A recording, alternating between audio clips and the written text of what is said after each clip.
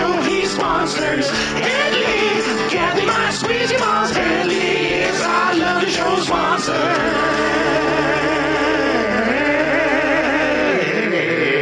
So did you have dinner, Kathy? I did. Did you have keto dinner? I had a wonderful keto dinner. Was it keto-rific? It was so keto-rific, I don't even know what to say. It was ketastic. It was keto-licious.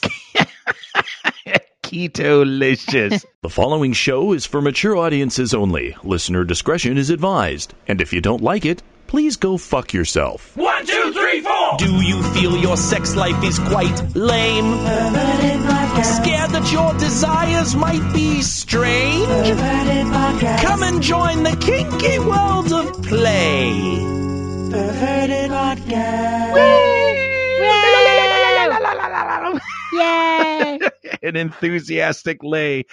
Enthusiastic lay? Oh my God, I would kill for I an know what enthusiastic. Get your mind out of the gutter, Boogie.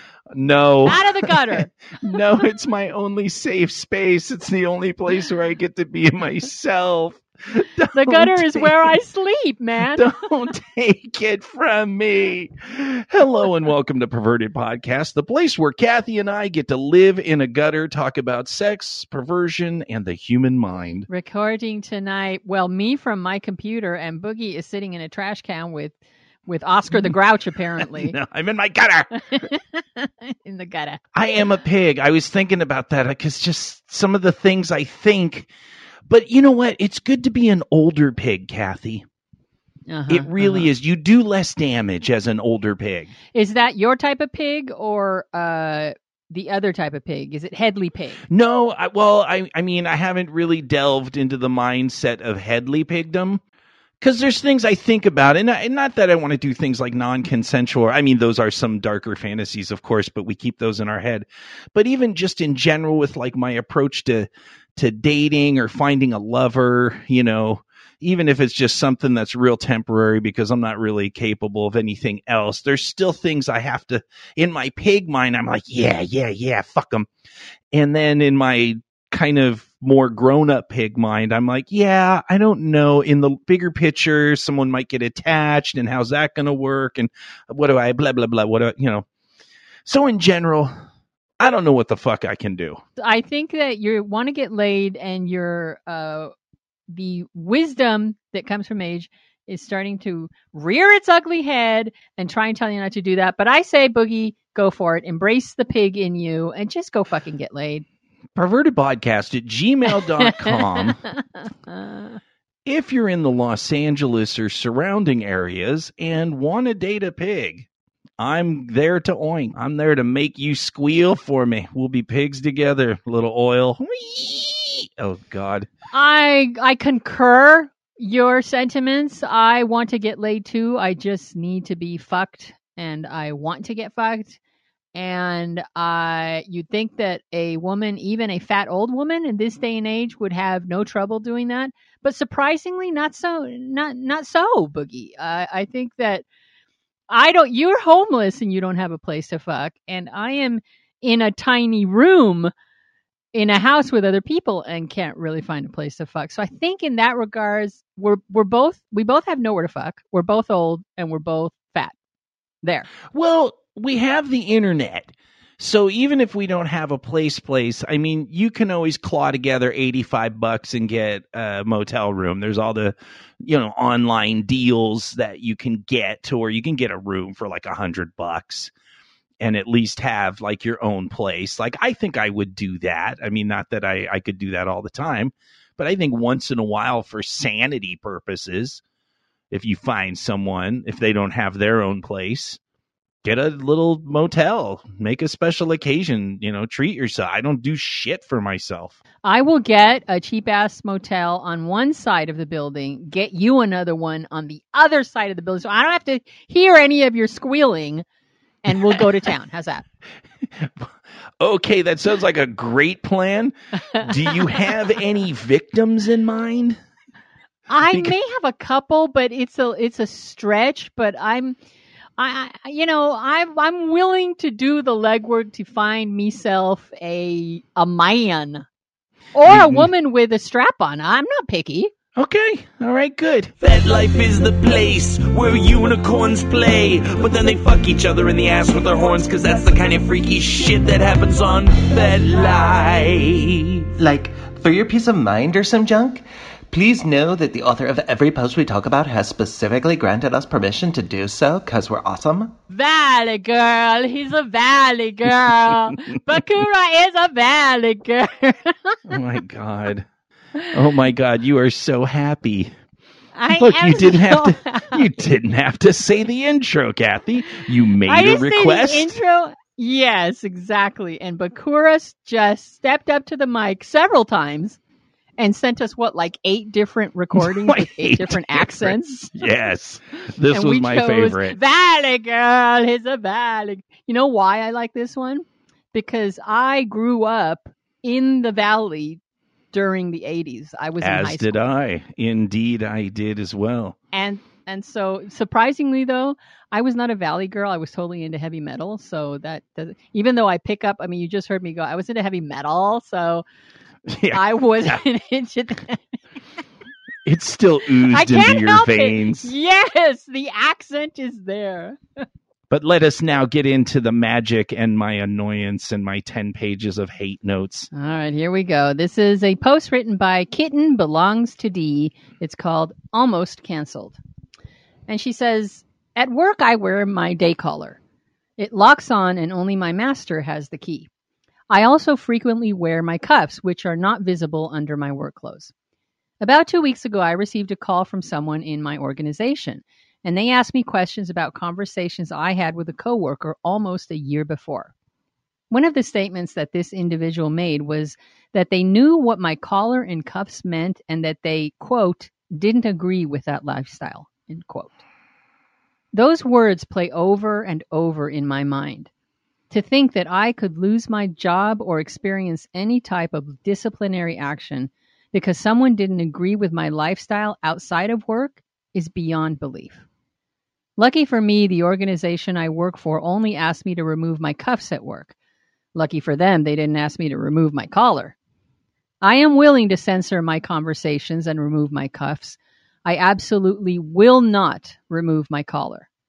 Out of concern, I expressed this to my direct supervisor, and they assured me that they would not ask me to do that, as it was just a necklace.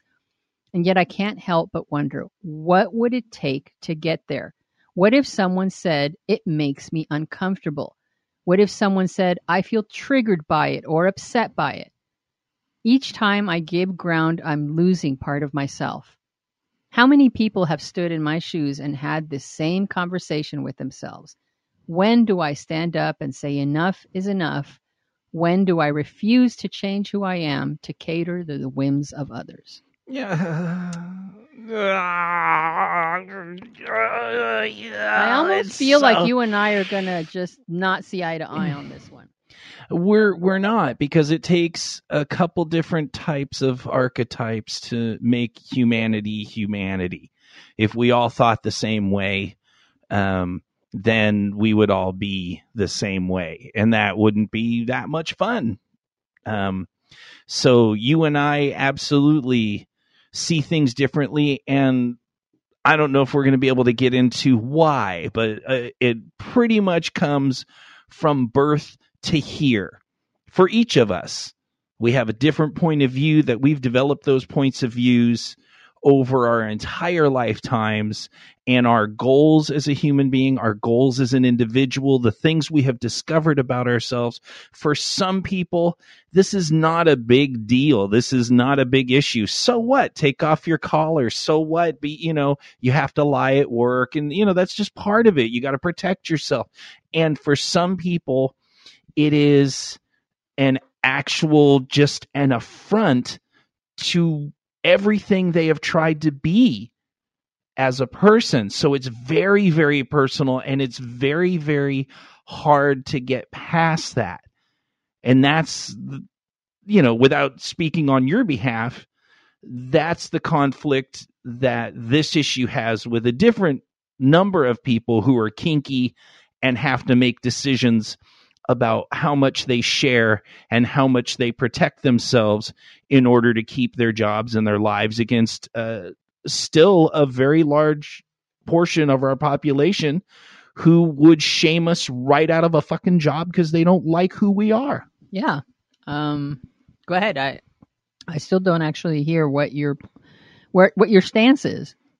My stance is I have spent my whole life. I lived a lie in religion. I lived a lie as a child, protecting myself from, that whole craziness and confusion.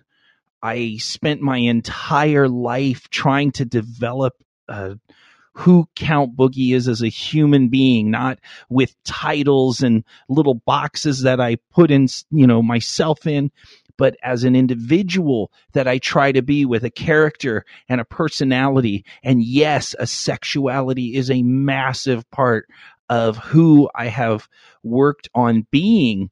And it's so inauthentic for me to be around people that I have to lie to, because I'm very empathetic and I obsess on voices that I hear where it's like, you like what I do, but if you knew who I was, you would literally have me fired.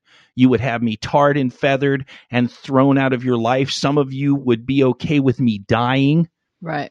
And I have to stand in front of you right now and pretend to suck your dick because you're the one that's too insecure to deal with who I am. I'm not telling you to bend over and let me do stuff to you. I'm just being who I am when I'm with my partners. Right.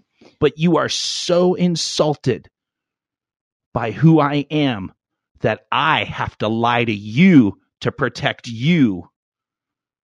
Otherwise, you're going to try to fucking bury me. Fuck you. Right. Well, we're actually surprisingly closer than I thought we would be on this one. Oh, well, very good.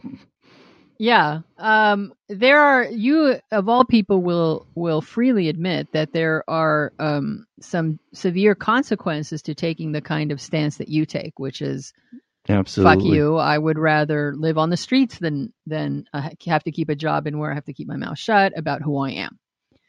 And this one's a tough one for me because I actually don't feel that way.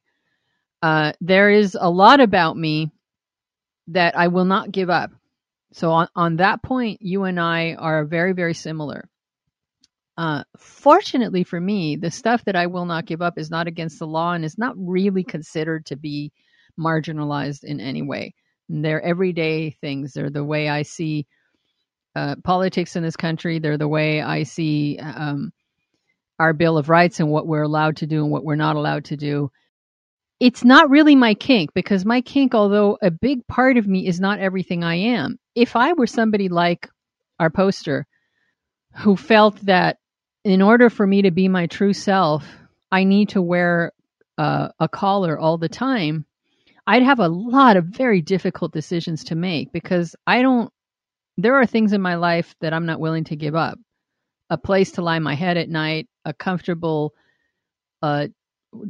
daily existence, and where I'm not terrified of where my next meal is going to come from or where I'm going to be that night. I've had a small, tiny dose of that. And frankly, I don't know how you do it, Boogie. You have a lot more resilience than I do, because I'm not willing to give that up. And I feel fortunate, frankly. I feel fucking lucky that my kink and my sexuality doesn't require me to show anybody out in the world who I am. Because I actually have no desire to talk to people about this. I have no desire to let them into my bedroom, to let them into my lifestyle. I don't need to tell people that I'm polyamorous. I don't need to tell them that I like to submit sexually to my partners. I don't have to tell them any of that. And this has been a tough haul for me, because I've had to decide what place the podcast itself has in my life. I was just going to say that. I'm like, wait a minute, you don't have a need to what you mean at work or something like that. You're not exactly. talking in general, so, because we are talking, to people right now. That's exactly what I mean. All right, let me finish. This is exactly what I mean when I say, well, I'm fortunate in one way that this podcast doesn't force me to make a decision. I love this podcast. I love the listeners. I love the effect we have on people. This would be a no-brainer if this podcast allowed you and I to make an income out of it, and we did, and then I could afford to say "fuck you" to the world. But until that time comes, I have to be careful of where I work. And so if it ever got out, I also feel fortunate, just like the poster does, in that I work for a company that isn't going to freak the fuck out. In fact, they could probably not care less. But if all you'd have to do is tweak my circumstances a little for me to have to do an entire overhaul of my life. So I feel for the poster, because you do have to ask yourself, just like she does at the end of the post, at what point do I start losing part of who I am? When do I say enough is enough? These are questions that everybody in life has to put up with. If you're gay, if you're marginalized in any way, it's not just kink. If you're in any group in which which cancel culture can rear its fucking ugly head, just like she says in other parts of her post that I cut out, and fuck you over big time, that is a tough time in your life. And it is not an easy thing to go to. It is absolutely what I would define as a crisis of conscience. And I wouldn't wish that on anybody. So I feel for her, and I hope, frankly, that she keeps us apprised of what happened. And I'm not talking about with her work. I'm talking about with her. I would be very interested to know how this changes her in any way. Or is she able to get past it intact with herself, feeling as she's still a whole person and hasn't given up any of herself? That would be very interesting to me. I think this really hits me kind of in the eyes a little harder than it would normally, because last week I cut 20 minutes. There was a short show last week because I talked about something and you castigated me. And see, look, I'm using vocabulary words that we've done perverted vocabularies on, just letting you know. So, because I asked your opinion and I gave more details than I'm going to give right now. But I'm in a situation where I have an opportunity to help out in something with somebody that could open up doors for me in other areas. This individual doesn't have a problem with who I am. They know who I am. They love what I do. But the people that they are working for would absolutely lose their shit if they knew what type of person I am. So I have to completely go into that situation and pretend I am someone else. I don't even get to have my own name. So, and that is, as it goes into this, it's just an icky feeling. Yeah. It makes me feel, it just makes me feel like I've always, maybe this is going in, like, I'm looking for a new therapist. I had Hathor discharge me so I could go look for another therapist. So maybe I need some work right now, but I'm so hanging on by a thread in so many different ways psychologically. It's like the person that I want to be is Count Boogie, the person that I work at being as an entertainer, as a talk show host, as a person that shares my experience with people. That really is all I have right now. I'm not dating anybody. I don't have a place. I don't have a lot of things that give you a sense of stability and normalcy. So the only thing, I don't even really talk to a lot of people throughout the week other than myself out loud, in the library with all the other crazy people. So when I have to all of a sudden change who I am, because I know and this maybe goes a lot deeper for me, because literally, Kathy, I have not had a single relationship out of all the relationships that I've had. I've never had a single relationship with a woman where I didn't have to either lie or completely not even exist to the families of the people I've dated. Never once, not one.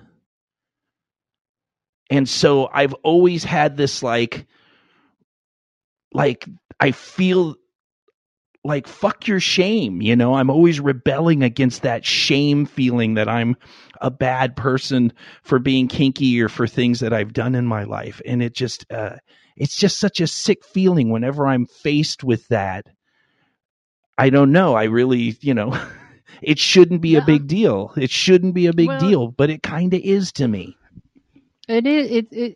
That line, that goalpost where we put it, is in different places for different people. And for yours, it just happens to be there. There is a line beyond which someone will say enough is enough. I can't do anymore. And yours happens to be pretty darn close to you. It's not that far away. And it requires you to make a lot of sacrifices. Frankly, I'm surprised that you cut out. I didn't think that you would. I mean, you asked me my opinion, and that's where you and I tend to get in trouble, is when we give each other our opinions about what the other person is doing in their lives. Well, but you asked me, so I told you, and I was like, oh, Boogie's, I haven't even listened to last week's show yet, so I didn't know that you had cut that stuff out. But at some point there, we've talked about the hierarchy of needs before. We've talked, you and I, about the sacrifices sometimes that you have to make, and that some sacrifices are big and some sacrifices are minimal compared to the work that you're compared to who you really are. They're sideline gigs that don't really cost you that much. And I'm really hoping that this opportunity that you have coming up is a sideline gig that is not really going to define the quality of your life to the extent where you can't do it anymore. Because as you said, this is temporary. It's not going to be forever. Right. And it has the potential to give you massive opportunities. And that's where my line often gets erased, rubbed out, and moved over, when the opportunity and the benefit you gain for it so much outweighs any detriment to yourself that the decision gets easier for me. It's temporary. It's not that doesn't a huge part of your life. You know, suddenly the choice gets easier for me. Yeah, and it's just, but you have to also look down the road. What is this going to lead to this, and what is this going to lead to this? So the situations like I'm going through right now with this opportunity are not that big. They're good, and they have a potential to maybe introduce me to people that can then do this and that. It's very all preliminary. I mean, I'm doing the thing and I'm doing well, but it's... I don't know. I don't know what's worth it. At down the road, I don't know. That's a tough one, yeah. I don't know. I would love to have a job and get paid. I mean, I'm not even getting paid for this fucking opportunity. So there's a part of me that's just like, whatever. And I want to talk to my fucking family. Perverted Podcast is my family. You are the only people that I talk to every week. And so there's a part of me that wants to talk openly and be like, oh, this is cool and blah, blah, blah, blah, blah, blah. But no, you really just can't. No. You really just have to understand that people just don't get who you are, and fuck them.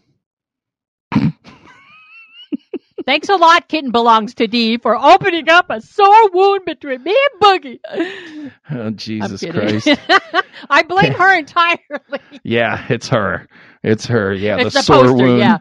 Yeah. The person who graciously allowed us to read her post. It's all her fault. This entire show is literally torture, death by 1,000 small cuts. This is pretty much, this is just one of many things that challenges us. But I think it was a great post, and I really do hope it works out for her. And I know I bambled a little bit, but I love this post. It's good to think about who we are and what we're willing to sacrifice to be who we are. Right. Perverted mailbox, bitch, what you gotta say? Perverted mailbox. Take one.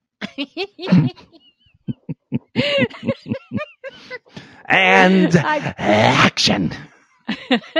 All right. We have a couple of emails people sent us. People do listen to me, Boogie. When I ask for emails, they send it. I'm very happy. I have one today from Subski69 who says, "Hi, Kathy. Just wanted to let you know that I love the show. I started listening a few months ago. I have a 50-minute commute. I started episode 1 and now I'm on 70. It has helped me. It has entertained me. Also, wanted you to know how sexy I think you are. Your voice and your personality stirs me. I know you probably get a lot of these. I am officially a Kathy groupie. Boogie, I get so many of these, I don't even know what to do anymore. I'm just inundated by fan mail. And you can't get dick. That's the funny thing.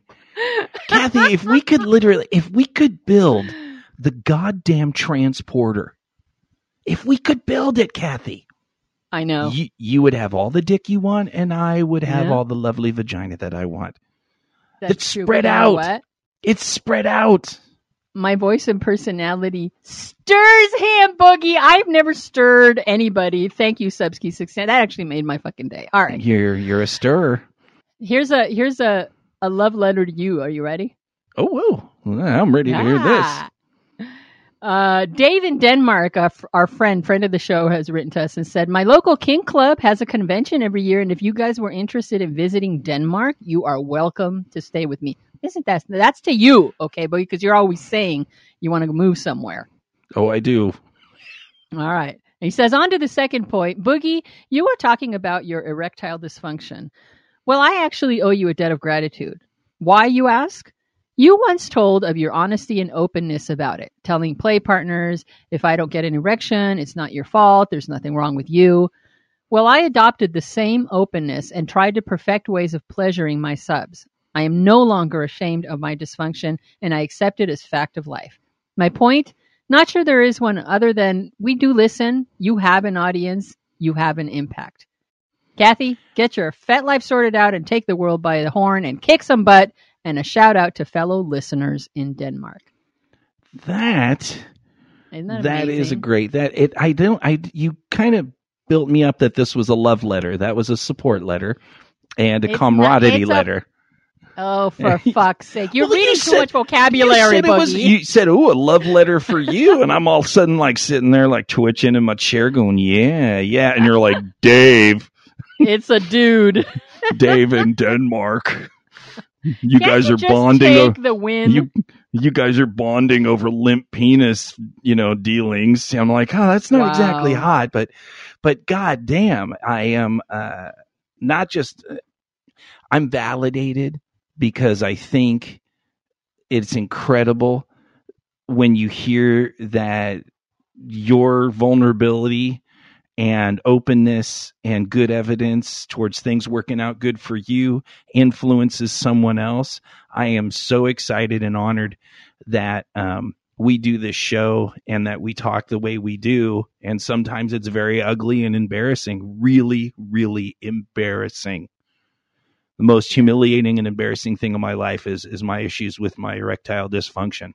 And when I hear that it helps other people too, because it's actually a pretty normal thing, especially when you start getting a little older, that's great. That puts value.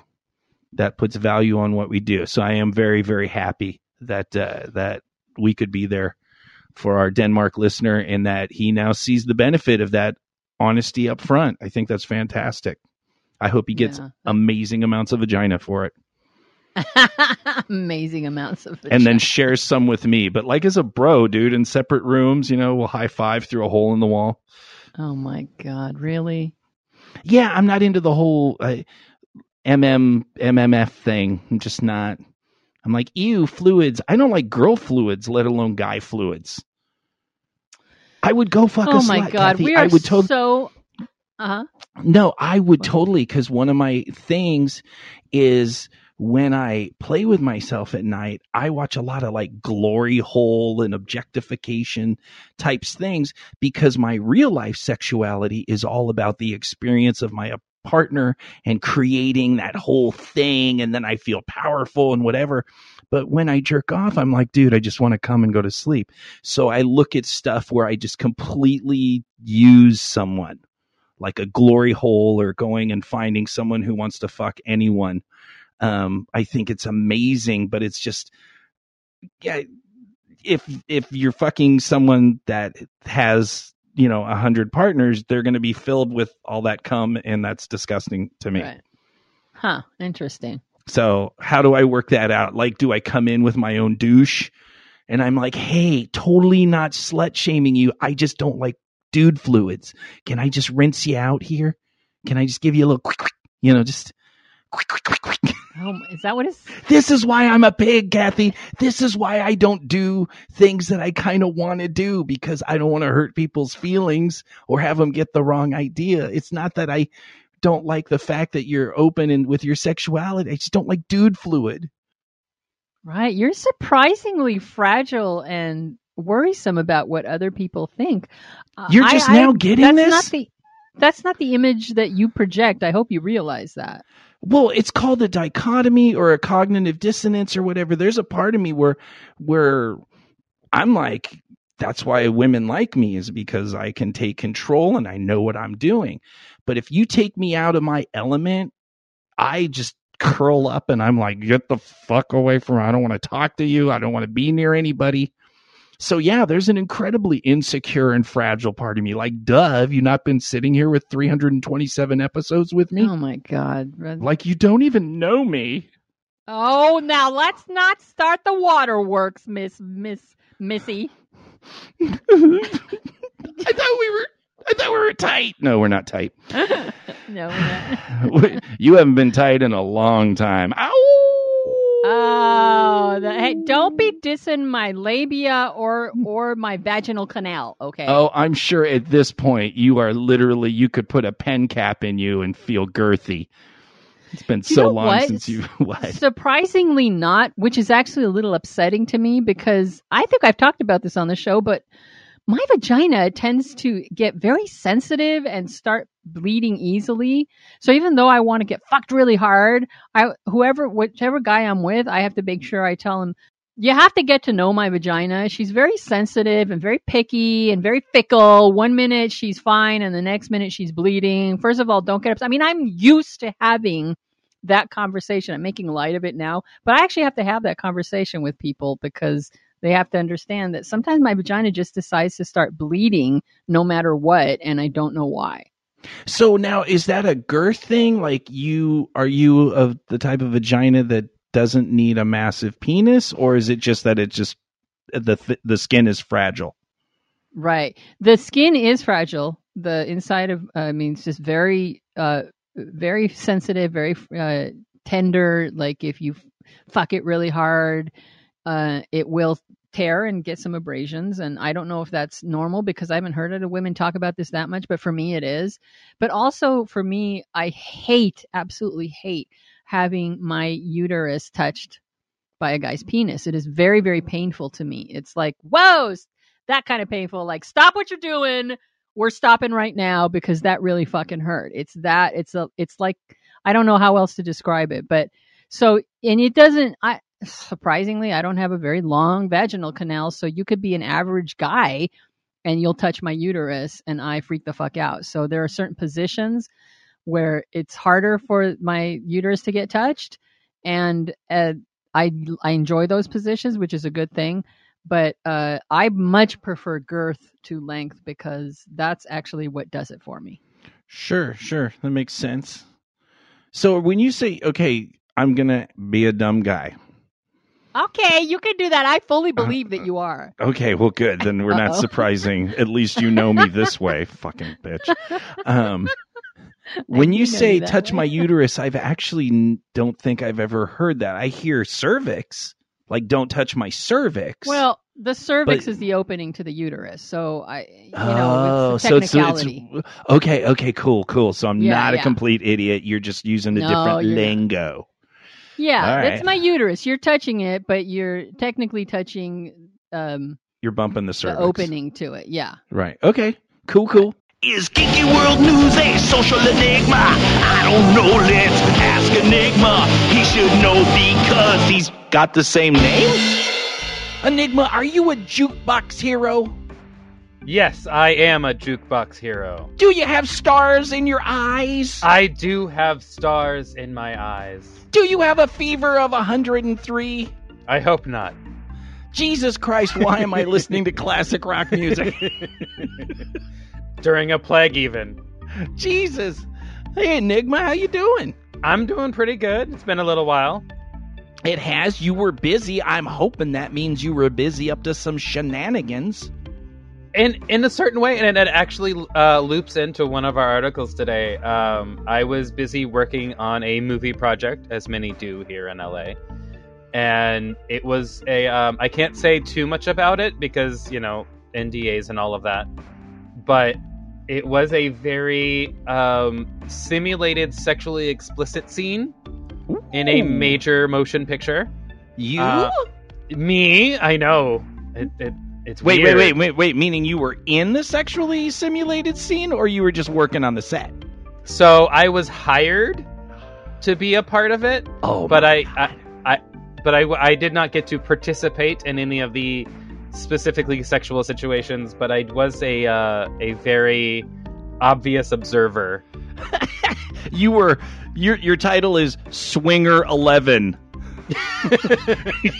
Exactly. It was interesting because I was there as my as my vanilla self, and so it was very weird to be walking around and seeing people in like no clothes and in like BDSM gear and not introducing myself as Enigma. Like that sort of like code switching in my head. It was just it was so hard not to. You're doing like the Jesus fish in front of them to identify yourself to see if they make the sign back, the top part of the fish and the bottom part of the fish. Yes, exactly. Oh, so you didn't get to bro finger anybody then, is what you're saying? I did not get to bro finger anybody, but this past weekend I did get some really fun impact scene. Okay, good. And giving or receiving? Giving. Very good. And then it was kind of a surprise, like not quite, like it technically counts as pickup play, but it was with somebody that I was friends with before. And then afterward, there was definitely like a connection, Ooh. And we ended up making out in the parking lot for a little while. Okay, this is good. These are good things. Mm-hmm, mm-hmm. Once again, Yes. Enigma getting much more play than I'm getting. Like literally, I'm so lonely. I'm in the library right now, Mm-hmm. and I got butthurt because in one of the aisles there's like these two teenagers and they're practically fucking in the aisle, in the book. I like sneak behind and they're like totally making out. And I swear to God, I looked at it and I'm just like, I almost walked over and been like, hey, if you don't have enough to share with everyone in the class, you put that candy away. Exactly. And I don't mean to rub it in too much, but I did find out that I have more groupies in the Perverted Podcast world. God damn it. They one of them recently joined the server, our Discord server, and they were very much like, you're the Enigma? And I went, yeah. And then she just starts swooning about my voice and how they love my voice, and then like a few other people chime in. It's like, oh no, I really like your voice, Enigma. And then I had to like throw in like a voice recording of me saying hi to all of them. And wow, look at you working it. well, Boogie, I mean, just from based off who is interested in my voice, we have to make it to the Netherlands soon. Oh my God, tell me about it. Tell me about it. Not only do they have the weather that I dream of. Right. They have so many amazing kinkers. They're Kinkers? They're kinters. I don't know what that means. It's probably some weird type of camel or something. But yeah, so many people around the world that are getting into Perverted Podcast. Really, really exciting. But what's really exciting is you had two topics today. One, I'm going to say not so happy. No, not. And not the so happy. other one, definitely that positive news that we like to see out there in the mainstream world. So why don't you start with the unhappy news first so we can all be sad, and then we'll be happy. All right, so our first article comes from www.stuff.co.nz. This comes out of New Zealand. And the article is called Man Dies After Solo Kink Act Goes Wrong. A man suffocated after being unable to free himself from a homemade device while masturbating. The death has sparked warnings from the coroner to be aware of the high risk involved in suppressing a person's breathing. Apparently, this was something the man had kept private from their partner, who found them later that evening and had no idea of the man's interest or of the device that they had made for the act. A counselor they talked to echoes what I think a lot of solid kink educators and us would say, make sure there is somebody present when doing breath play, just in case. This is, I mean, we hear it every year. Mm-hmm. Every year, people die doing solo kink. I mean, people die every year doing coupled kink. Things go wrong, and that's why we use the term risk-aware consensual kink, and it is the personal responsibility of both parties involved to do the research, to know what the actual risks are, not just say, oh, this could go this could go this. No, actually, your responsibility is to do thorough research. Not saying you're gonna, but I'm saying your responsibility, if you are involved in something, is to assess what the risks are before you partake in that activity, whether it's just by yourself or with a partner or with multiple partners. That is our public service announcement. Mm-hmm. That being said, it's a tragedy. I mean, it's a tragedy. You know, there's a part of you that gets a little numb to it after this many years of hearing these stories year in and year out. And then there's even almost some ambivalence and snottiness where there's an urge to be like, dumbass, you know, but let's get past that and get to the reality that this is somebody. The tragedy is that the partner had no idea. Right. Why? Why is that? Why do we live in a world where somebody who is into a kink or a fetish that may or may not be dangerous doesn't feel that they can share that with their partner? And if they could, if we did, which we'll get into in the next story, which is the good news, if we did live in a world where we could have these conversations, maybe that conversation could have been had between those partners and there could have been more safety put in place. Right.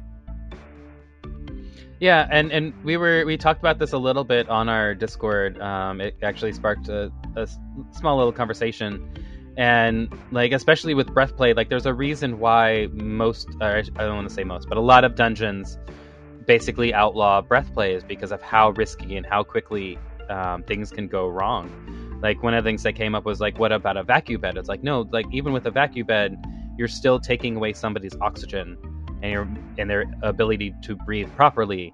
So even if you set up a timer, like there's not really a solid 1 + 2 = 3 method of knowing when somebody's going to pass out from lack of oxygen. So setting up a timer, even that isn't necessarily something that is that is going to be fail proof. Yeah, the timer thing is just complete stupidity. Because I'll tell you what, man, I know people that can hold their breath for 5 minutes. I can hold my breath for about 40 seconds. No, what am I saying? 12 seconds. I suck at holding my breath. I grew up in Los Angeles in the smog in the 70s. My lung capacity is about the size of a pen cap. So setting a set anything on time that says, oh, this is what this is what you should be able to handle. I've heard that from people. That's the dumbest thing in the world. And it doesn't mean anything in regards to if you have pre-existing medical conditions that you may or may not even know about. Right. If you have a propensity towards stroke or heart attack or any number of things that are affected when you stop blood oxygen going to the brain. That's what these risks are. It doesn't just mean you're going to suffocate or choke to death. It could be a stroke. It could be a heart attack. It could be any other number, an embolism. You don't even know. Right. There are so many things, and that's part of the risk aware that a lot of people still don't talk about because it's sexy as fuck to choke someone. Yeah, like breath play is considered in a number of ways one of the most popular like kinky things for people to do, but like you can't just go up and wrap your hand around someone's throat without knowing what you're doing. Yeah, and even if you do know what you're doing, we talk about this all the time. Every time this happens, we have the same speech, the Jay Wiseman speech. You know, for those of you who don't know, Jay Wiseman's like, a pioneer in BDSM safety and literature and stuff like that from the old days. And he used to go and speak as a expert witness in trials for these types of accidents to try to explain the kink and the BDSM and the physiology. And he says the same thing every time you heard him speak. Juries are very, very unfriendly with the defense that the person was into it. Yeah. So, they died, but they were totally into it, so I should just be able to walk free. No, it just doesn't work like that. This is a real risk. With a spanking, the risk is much lower. There's not a lot of people that have had heart attacks from a spanking. Right. There's not a lot of people that have choked to death on a caning or a flogging.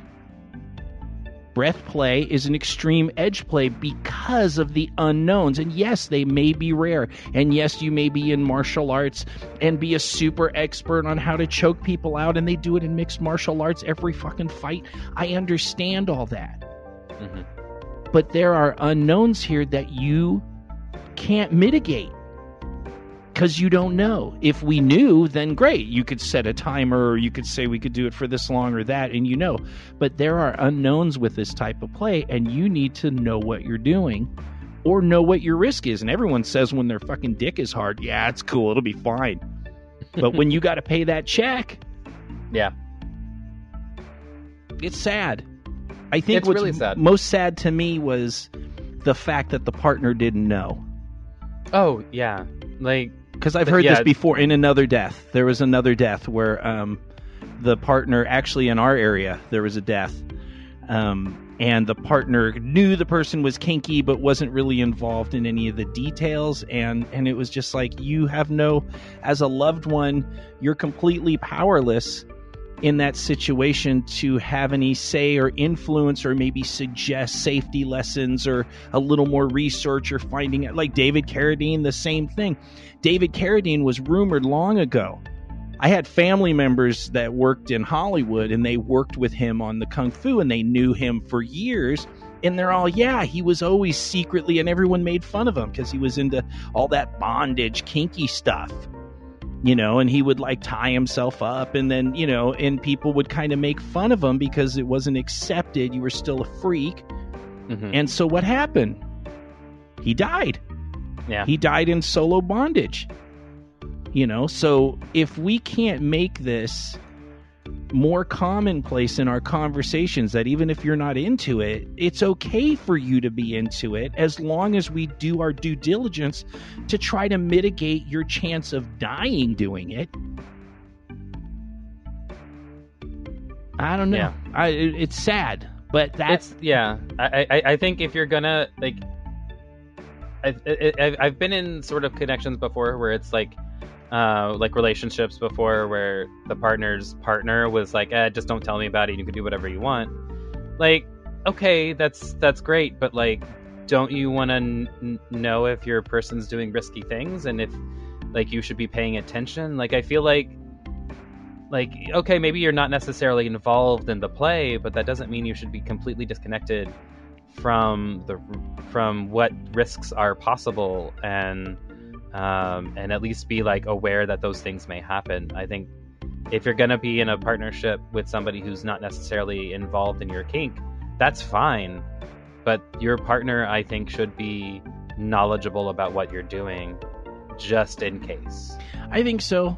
Once again, comes back to more communication in that relationship and more creating those environments where you can have those conversations, because maybe there was a complete fear in this. Mm-hmm. That maybe they tried to have the conversation, and maybe the one, and I'm just speculating, I don't know if the person's somehow magically fucking listening and starts crying because, I'm making some assumption. Maybe they weren't supportive. Maybe the person tried to tell them that they were kinky and they judged and shamed them or gaslit them. Mm-hmm. So we all have a responsibility to take our fears and our ego and our insecurities and the things we don't understand when we're in a relationship, to try to understand that regardless of how we feel about something, if our partner or loved one has a feeling and a thought and a desire for something, you can't change that. That's what they're into. Yeah. So wouldn't it be better if you built a foundation of good communication to where there was acceptance and understanding? Otherwise, they're just going to do it behind your back, and then you're going to come in and find them dead. That's the extreme case. But guess what? It does happen. Oh yeah, it does. Like this article. Yeah. Every year. Every year we hear it. So let's move on to how to better create that situation where people feel more comfortable talking about kink. Yes, let's do that. So our next article comes from Insider.com, and the article is entitled "The Woman Who Choreographed the BDSM Sex Scenes in Netflix Bonding Explains How She Makes Consent Sexy and Pulls Off Wild Stunts." Olivia Troy was an intimacy coordinator before the role had a name. The position didn't really have a name until 2018 and the whole Me Too movement, specifically in the Hollywood world. She was brought on for season 2 of the Netflix show Bonding to help encourage and teach about consent, specifically within the BDSM communities. Troy's personal relationship with BDSM, shibari, and other leather bondage techniques make her expertise unique and perfect for this show. To get ready for a scene, Troy will talk to the actors privately, going over their limits and comfort levels. Then she passes that info on to the director. They use that to craft a scene that will work with the story and with the actors' specific interests and comforts. She wants to do away with the trope of violent and painful BDSM experiences, often portrayed in media like 50 Shades of Grey. So I personally have seen the show Bonding, both season 1 and 2, and I wouldn't say that it's a great representation of BDSM. But is it better? But season 2 is actually a lot better in the representation. Season 1 really just makes BDSM the joke and just kind of makes fun of it. Like it's not really taken as seriously as it should, I think.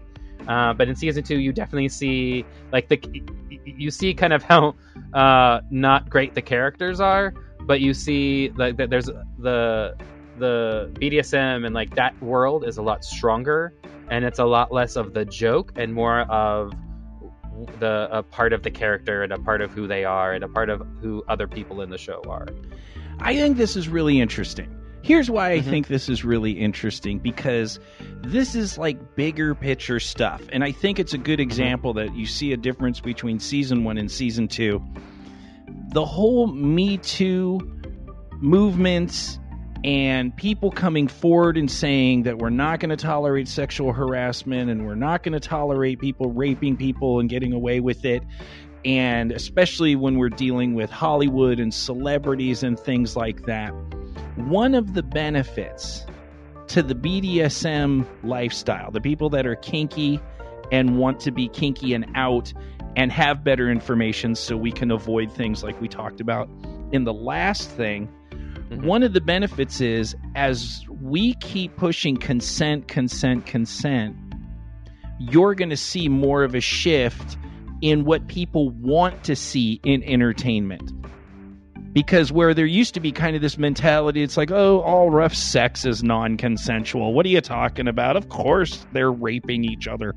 You know, that's just part of movie magic.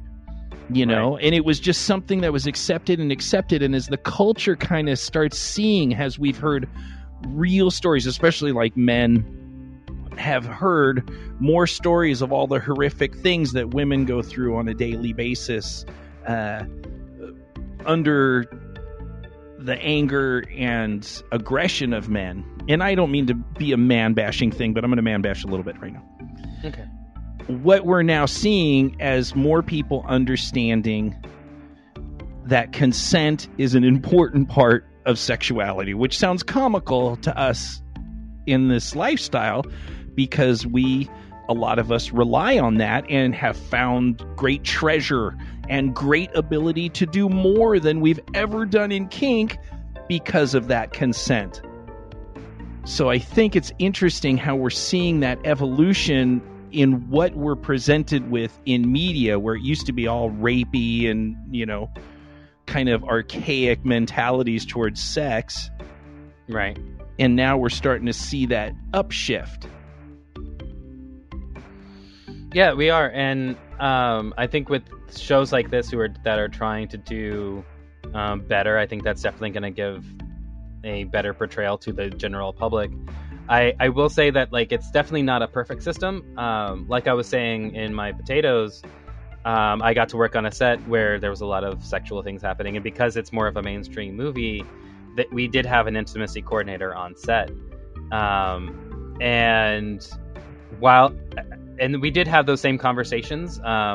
We actually had like a specific rehearsal day where everybody who was specifically hired to participate in those acts were brought together, and we talked about consent, and we talked about the boundaries of the movie, but also how nothing that we didn't want to do would be pushed upon us. So if someone was like, hey, we want you and you to all like, you know, get naked and sit on each other's face, like if somebody's not comfortable with that, then that was, you know, that was 100% not going to happen. Right. But at the same time, there's still a lot in Hollywood that is overlooked. Like there were like it wasn't involved in the direct, like in the actual sexuality that was going on set, but like there were people who were also in the extras who were being very inappropriate with the specifically with the women who were, you know, scantily clad or who were naked. And, you know, there were people there that were there the entire time we were shooting, like every single day, even after like several women had come forward and be like, hey, they're not like, you know, groping me, but they're being very inappropriate. They're making very inappropriate comments. And so like, I think this is a great start, especially for filmmaking and how a lot of things, you know, get kind of swept under the rug in filmmaking, especially when you're coming up to like sex scenes, because they're in no movie are they, you know, 100% sex lead. They're incredibly awkward, like to film, but the process is needs to happen in a broader sense, and it's not just about what's happening on camera.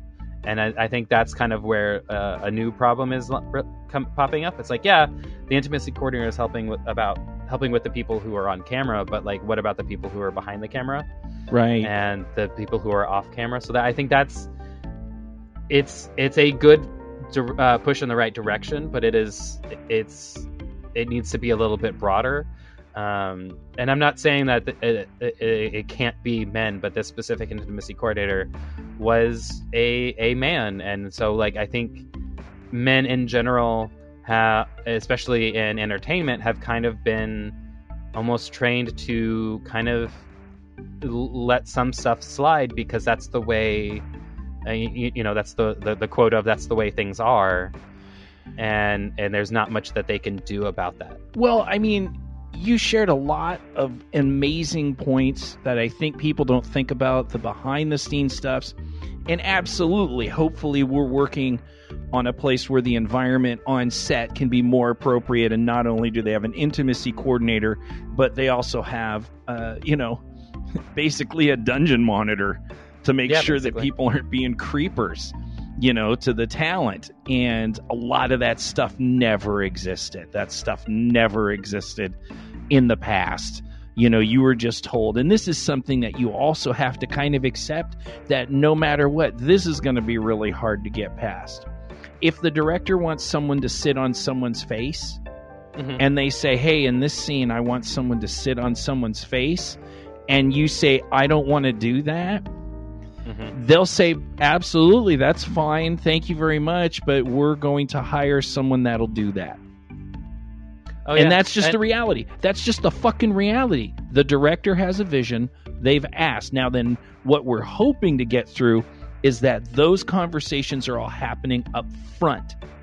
Right. So the actor can then make a better decision and not be like right on set. And now, because I've had that on set where people change their mind and they're, oh no, let's try this. And you're like, I'm not comfortable with that, because I've been, I guess you would say, intimacy coordinator on a couple video shoots that were at Threshold, and then people are asking for this, and I have to say, hey, this person didn't have a chance to agree or disagree with this. So if you're doing this, that's actually a consent. And they're like, okay, fine, we'll do it another way. But in a bigger thing where the director's maybe more stubborn, they want the shot that they want.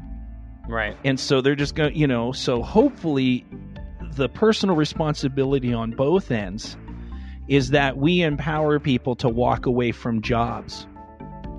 Yeah. Because I have. I've walked away from jobs because I didn't like what I was told to do. And that's just part of it. If somebody has something that they want done and you don't want to do it, then they're going to get somebody who wants what they want. The goal is that this stuff is negotiated up front so that people don't invest themselves so much and then be caught off guard or be caught into peer pressure or those situations which have happened a million times in Hollywood where they're like, well, I guess I'm going to, last tango in Paris and just tolerate it. Right. It's crazy. This is kind of new. This is a good new direction I think we're headed, but obviously I agree with you. There's a lot of work to be done.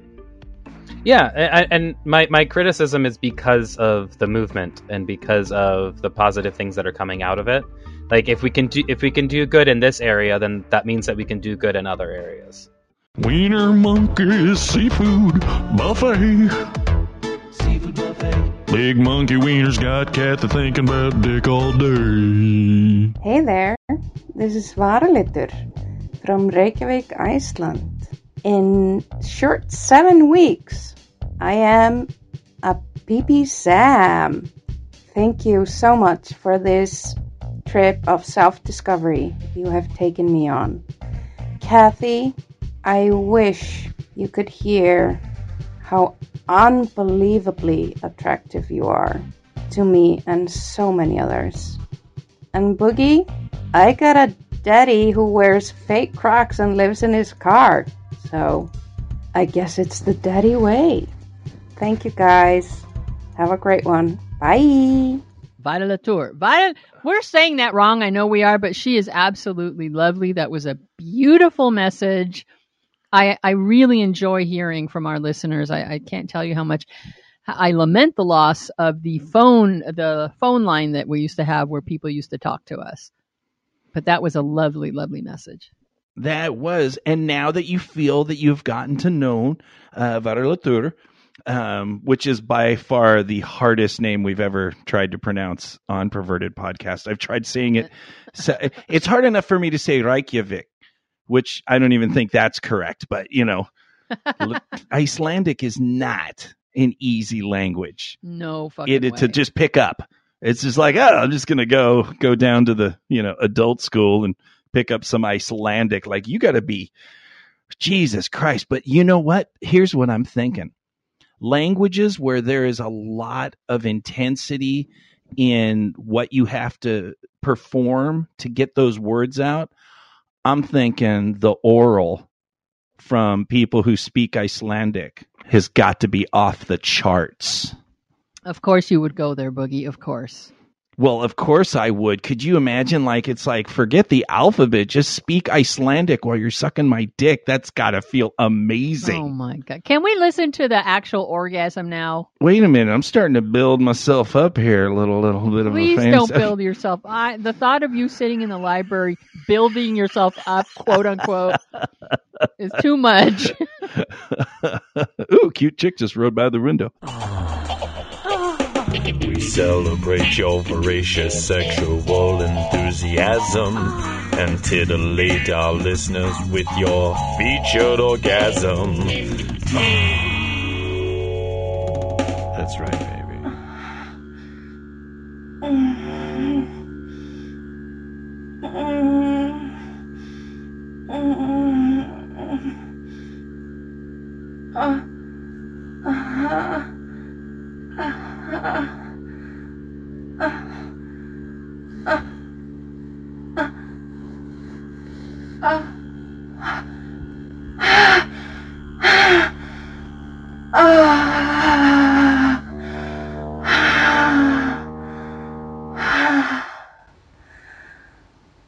Thank you, Kathy, and all the cast of Perverted Podcast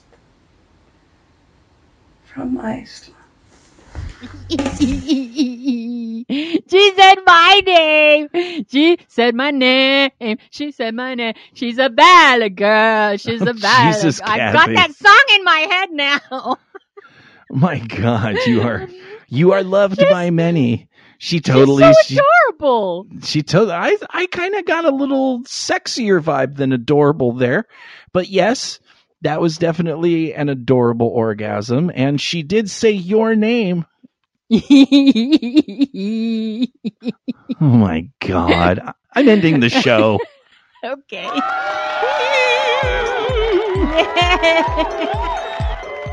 That is the end of show 3. You know, Kathy, I just want to say how entertaining it is that in one swoop in a scale of like literally a week, you have gone from someone who is hideously insecure to someone that all of a sudden is like, hey, I'm pretty damn fucking hot.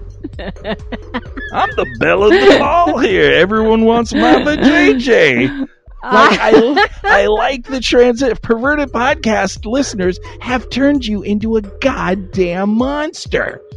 Listen, as much as I love the listeners, and please keep sending us these emails because they're hilarious, I haven't gone into the breakthroughs I've been having in therapy that have been fucking brutal, and I feel like I get kicked in the gut every fucking week. But I have had some tremendous breakthroughs in terms of my self-esteem, and I think I'm very happy to see you say that because I was wondering if it would come across at all, and apparently it has. So thank you. Oh, it's coming across.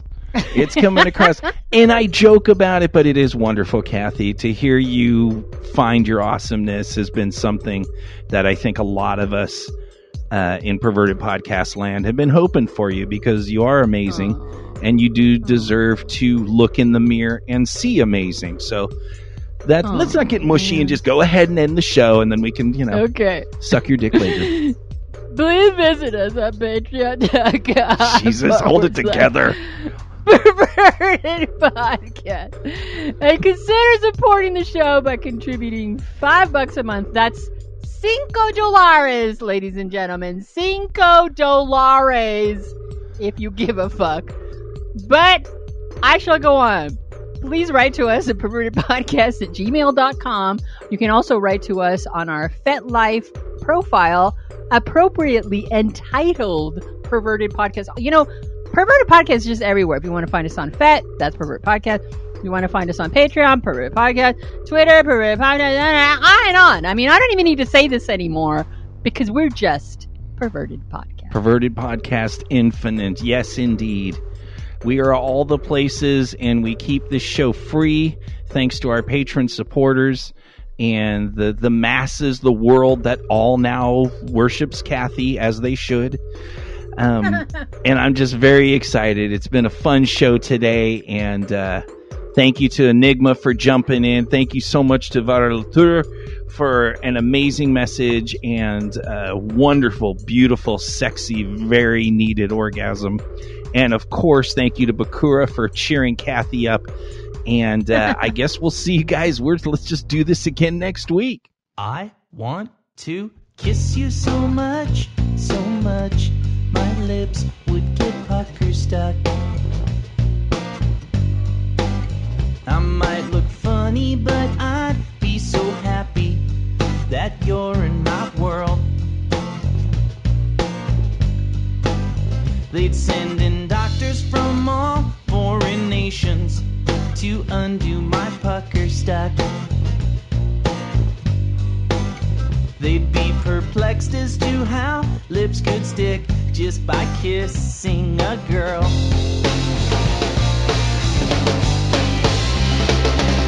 How could they possibly understand? You are no ordinary girl. You fill me with so much desire.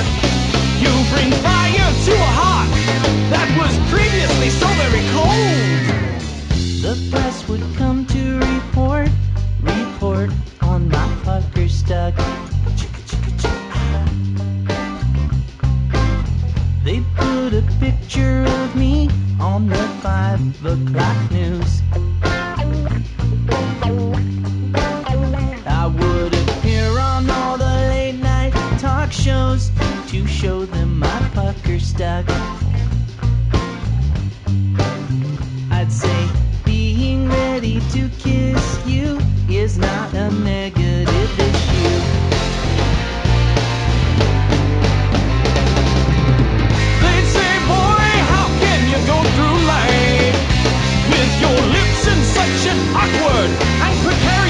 presentation. I'd say you don't got it right. Her kiss causes magic and instant inebriation. Why is it so bad to want to kiss the one that you love all the time? I'm not conflicted, yes I am addicted. I have committed no crime.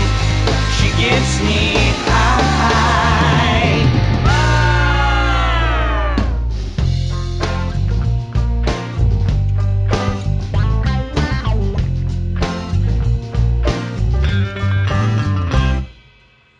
And after all of the hype, you'd be there for my pucker step. Right where my lips belong, I'll flow for you. The greatest thing about you is you're thrilled about my pucker stuck. And I am so very glad that for me you are pucker stuck too. You are pucker stuck too. I am so glad that you are pucker stuck too.